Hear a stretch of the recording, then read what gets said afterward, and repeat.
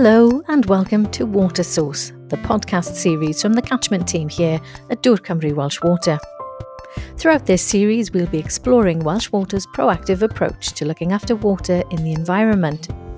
And we'll be meeting a range of partners to learn about what work they're involved with that might be relevant to our own, to see what we can learn from each other and explore ways of working together. Hello and welcome to the latest episode of Water Source, our podcast from the Drinking Water Catchments team here in Welsh Water. My name is Dave Ashford and I'm your host for the day. For this podcast, we want to talk to the people working throughout our catchments to improve the sustainability and the resilience of our drinking water supplies. Today, we are revisiting the Beacons Water Group, a farmer cluster we've been working with for a while as part of our Brecon Beacons Mega Catchment Programme. A few episodes ago, we met farmer and consultant Hugh Martineau, who spoke to us about a carbon farming project being developed by the group.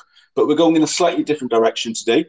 I've got two guests, and joining me from the catchments team is Nigel Elgar, who will be my co-host for the day. Hi. And from the Beacons Water Group itself, we've got farmer Kerry Davis. Kerry, for people that don't know you, would you like to introduce yourself and your farm? Thank you, Dave. Yes, Kerry Davis, organic beef and sheep farm in the Brecon Beacons, farming in partnership with my wife. We have 3 children that are semi-grown up, almost flown the nest, not quite. We've been involved with environmental schemes from the concept, really, early concept. We launched the Tir Gofal programme for Wales. So environmental projects have very much been the heart of our farm, and keen to get involved with the Beacons Water Group and having a view on the mega catchment as an overarching policy has been very, very enjoyable and interesting. And we feel privileged, really, to belong to this active farmer group. Thanks, Kerry. Today, we're going to be talking about a study tour that you've recently been on. But before we get into that, Nigel, could you remind us a bit who the Beacons Water Group are and how we came to be working with them? Yeah, sure, Dave. Beacons Water Group are 6 farmers who have come together and actually formed themselves as a community interest company. And they're working with Welsh Water to pilot approaches to farm management that can provide business benefits, but also potentially reduce risk from diffuse pollution. And it's all based on a model from the Watershed Agricultural Council in the Catskills, but adapted to a Welsh context. And Kerry was one of the farmers who accompanied me on a visit out there in 2019 to experience it for ourselves. The key difference with this initiative is that we're asking farmers to co-design an approach to catchment management using their knowledge and experience to deliver sustainable solutions. So you've recently been on a study tour across to the east of England. Could you tell us a bit about that? The reason why Farming Connect encouraging farmers to get together on a study tour was definitely one of them. And I want to thank Farming Connect wholeheartedly for that approach, because it's so good when you go to see these projects on the ground. You know, you learn about not only the project, but take a step backwards. And I think it was Sian Mercer from NRW sent us a clip from the Groundswell project, and we all watched it. We were all inspired by this young girl, Lizzie, her name was, and how she coordinated the farmer group, and farmers paid for this themselves to get involved. And I think after having been privileged to go with Richard and Nigel to the Catskills to see how land was filtering 9 million people's drinking water, but there was another thing that happened, I think, when you're on these study tours and, in difficult conversations, you respect each other's views better. And I think that's what I was most hoping to get out of this study tour, was this 6 working farmer group can work together effectively as a group. And it's through that time spent with each other that we actually get to know each other well enough that we trust each other in our process going forward. We talk a lot these days about collaboration and working together.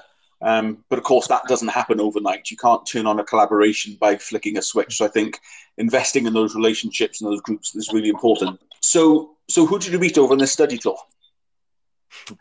Well, we were very fortunate that Nigel had done a lot of groundwork in organising a very inspirational tour, really. So there was very much part and parcel of looking at how other farmer groups and knowledge hubs were dealing with not only recording data from drains and looking at how nutrients can effectively be held on farm, but looking and understanding cover crops was inspirational understanding how East Anglian arable farmers are turning to not having bare soils on their own back, not encouraged by governments to do this, to simply retain nutrients into their soil.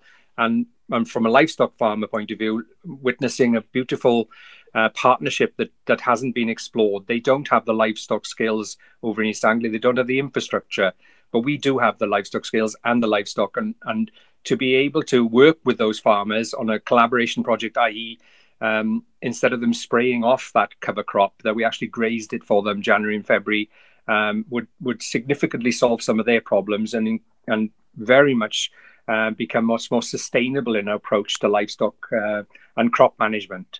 So can you paint a picture for me? Where exactly were you? What part of the country were you in, and who were you meeting with? We went over to the Wensum catchment, which is in Norfolk. It's an area that's very different to the farming the Beacons Water Group are used to. Very flat land, very peaty land. But as we saw over there, the issues are very similar, and the approaches to solving them, they can be adapted between the different farming systems. So we visited the Wensum Cluster Group, of which Lizzie Emmett is the facilitator. As Kerry's already said, a really dynamic individual that was key to the success of the group. We also visited the Morley Agricultural Foundation, which was the old Norfolk Farming Research Centre. They were researching very practical, very simple interventions that farmers could do to minimise soil runoff and capture diffuse pollution. And then on the way back from the tour, we stopped off at the Allerton Project, the Game and Wildlife Conservation Trust Research Centre, to see the amazing work they're doing, the data collection they're doing regarding min-till, no-till field operations with use of catch crops, beetle banks, and other very simple, very practical interventions that could be adapted to almost any farming situation. So you say some simple practical interventions. Kerry, back to you. How is it much more helpful to be able to see these things? Because we know there's a lot of change being talked about and lots of consultations and lots of policy papers, but does it help to physically go somewhere and see something on the ground to work out how you might be able to adapt that idea and bring it home to your own farm? Hugely so.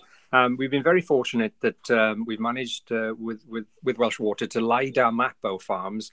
That's showing the hydrological flow of the water across the surfaces. So we're aware that certain fields have a topography that allows this hydrological flow to accentuate any runoff from these patches in the fields.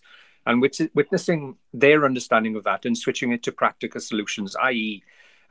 taking the sediment. Our phosphate problems in our rivers is partly to do with the amount of soil that these phosphates are attaching to.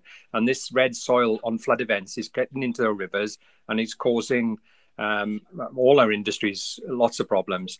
So to understand, they had a simple solution on farm tracks where they decided amongst themselves to make a grid, a cattle grid type event that stopped the flow of water. But not only stopped it, they then sent a little open ditch around, not very deep, and then bunded it so that water couldn't escape. It did escape, it ran over the top, but the sediment had a moment to separate. So that sediment trap was really simple intervention and very, very effective. And the second one we saw was V drains. They made these steel plates with a commonly known V shape in it. And that again slowed the sediment in these waters, and they'd come back and drain and dig the sediment out over a period of maintenance of 2 years. So simple, very simple interventions that made quite a big effective change. I mean, on the classic scale, we even saw a 24 village treatment plant, and the farmer there on this research station had offered a approach to helping the water authority, doing 3-bed reed system to protect the integrity of the water coming out of the discharge. And I thought, well, what a wonderful partnership between a landowner and a water authority. Simple interventions, but hopefully making a massive difference to water quality. And those things came home. These things aren't very expensive, but huge, big outcomes coming from them. So that was nice to see on the ground. What you just said then about sediment traps, Kerry, presumably quite inexpensive. Are they difficult to create? Is that something that anybody could have a go at? I think, we have to bear in mind of what Wales has in difference to East Anglia, and that is, number one, rainfall and topography. I mean, they were largely on 24 to 40 inches of rainfall, fairly level slopes, where we farm with 90 inches of rain and considerably more slopes involved. So some of the measures would have to be, while still effective, would have to be rethought about how to engage with these massive flood events, Storm Dennis, those type of events, and the practicalities. They were very much aware that they could only do this to a certain height because they didn't want to cause flooding potentials further down the road, So all these things are very, very simple and practical, but we also have to reflect on the amount of water we're trying to hold back as well. So there are problems, but I think together, now we understand the hydrological flow, working out systems to suit your own farm on a very simple. I mean, there was another one. He'd got a cover over a yard, a beet yard, and he was using it to store muck in the winter. And he sloped all the floor of the yard to go into a tank. But instead of having like a pumping system, he would actually, every 2 months, pump this leachate from this yard back onto the straw and compost, and it was reabsorbing it, thus taking all the nutrients out with the muck spreader once more. And a very simple thing that I hadn't come across. Most tanks, so you go in a tanker and you spread it with and cause the nitrogen to go up in the air. This was such a simple thing, putting those leachate back onto the straw and acting as a sponge to take it back up again. I thought, well, that wasn't difficult to understand, And your topsoil is your most precious commodity, so anything that you can do to protect the resilience and the quality of that is got to be a top priority for you.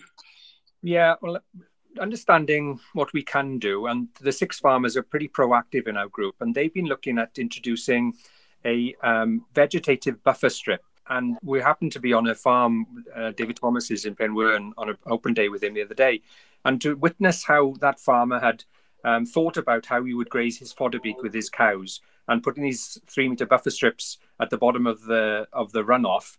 But not only that, he was deciding to graze from the top side of the field down so that the whole crop was a buffer zone effectively all the way to the bottom. And looking at these tracks running alongside it and whether or not they were the gateways in the field were actually components of drawing the nutrients together and sending a flood event off down into the ditch. So, and again, he'd done an overwinter stubble option on the field, and we were looking at he hadn't sown corn on the steepest part of the field, protecting the integrity of the main road, but also the integrity of his soils. Very simple things that this David had introduced onto his farm, but with huge effect, So it was nice to see us as a group working on practical solutions with the knowledge, and not Welsh Government telling us to do this. This is us farmers wanting to do this to see what evidence we could provide for data, because it's all about earned recognition going forward in the next funding stream. So we're very keen to establish best practice, but also use these 2 years of transition wisely to helpfully formulate some evidence behind our decisions. So where do we go from here? I think the message was, take-home message was that if we're to tackle diffuse pollution, we have to be working at a catchment scale. So any interventions have to be relatively small, but easy to implement on every farm. It's no good spending a lot of money on a very elaborate system on one farm. We've got to have this going across all the catchments. So it's those simple interventions that we can bring back. And as Kerry's already said, our topography and our rainfall is different, but we can do take the same principles and just adapt them to our own situations here, trial them, and then ultimately down the road, when we've evidenced them that they're working effectively, is the Beacon Water Group can be the mentors for the agricultural industry within Wales. Take that messaging out and disseminate it further. Referring to the question, David, about what we can take home to do on our own farm, understanding the problems of an organic system and weeds, we've been engaging with overwinter stubble crops. And to witness the problem of the weed source in the soil increasing the burden, and how sustainable is that in an organic system where we don't have glyphosate as an option? So we're wondering, should we not have ability to get into that overwinter stubble option? Should we not put a cover crop as soon as we've got that crop off, put a cover crop to retain the nutrients, to improve soil health, to get in? We watched the crop Phacelia growing so beautifully there, and witnessing the root structure, how it was improving the soil. This is something that New Zealand farmers have been embracing to improve their carbon stock in their soils through a natural cover crop. And I think we were very slow to adapt that policy here. So going forward, I would like to see ourselves not to overwinter stubbles, not even to be allowed that option, but instead put a cover crop in there, and then to feed the birds. That's what it fundamentally is, that overwinter stubble is a feed source for birds. Well, wouldn't it be better to put a hectare of feed specifically for birds with millet in it, and then clean our soils up, being much more sustainable as an organic farmer, but feeding birds where birds are meant to be fed? That seemed to be a much more sustainable option that we previously haven't thought about within policy. Thanks for that thought there, Kerry. But also I'm wondering, in terms of bringing messages home, is a big part of this going forward not so much the practical farm interventions, but the conversations, the speaking to other farmers, the learning from each other?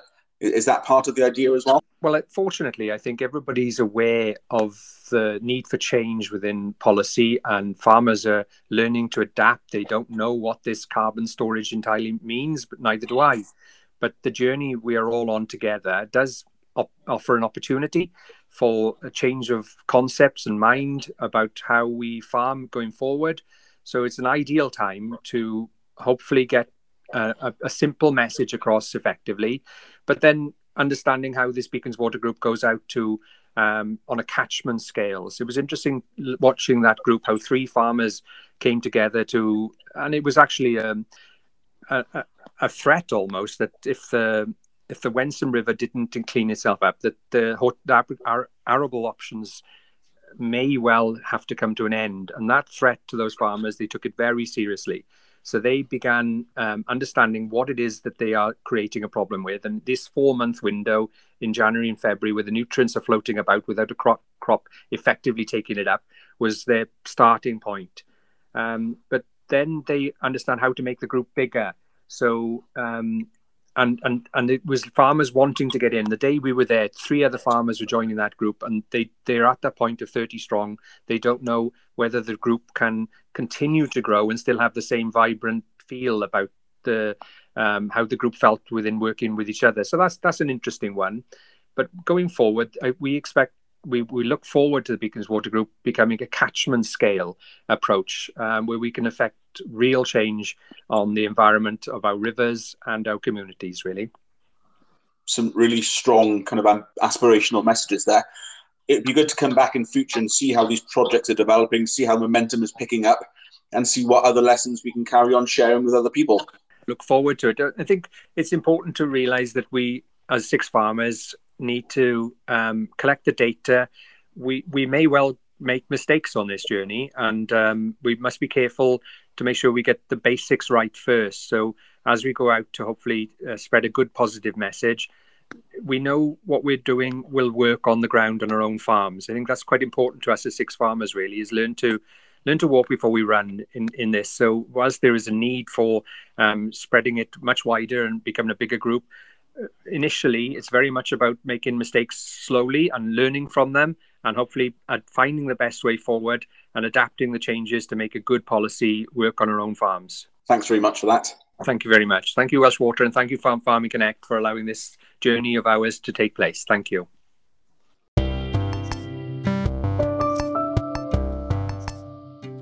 Thanks for joining us. We hope you enjoyed. Don't forget to tune in to our next episode of Water Source.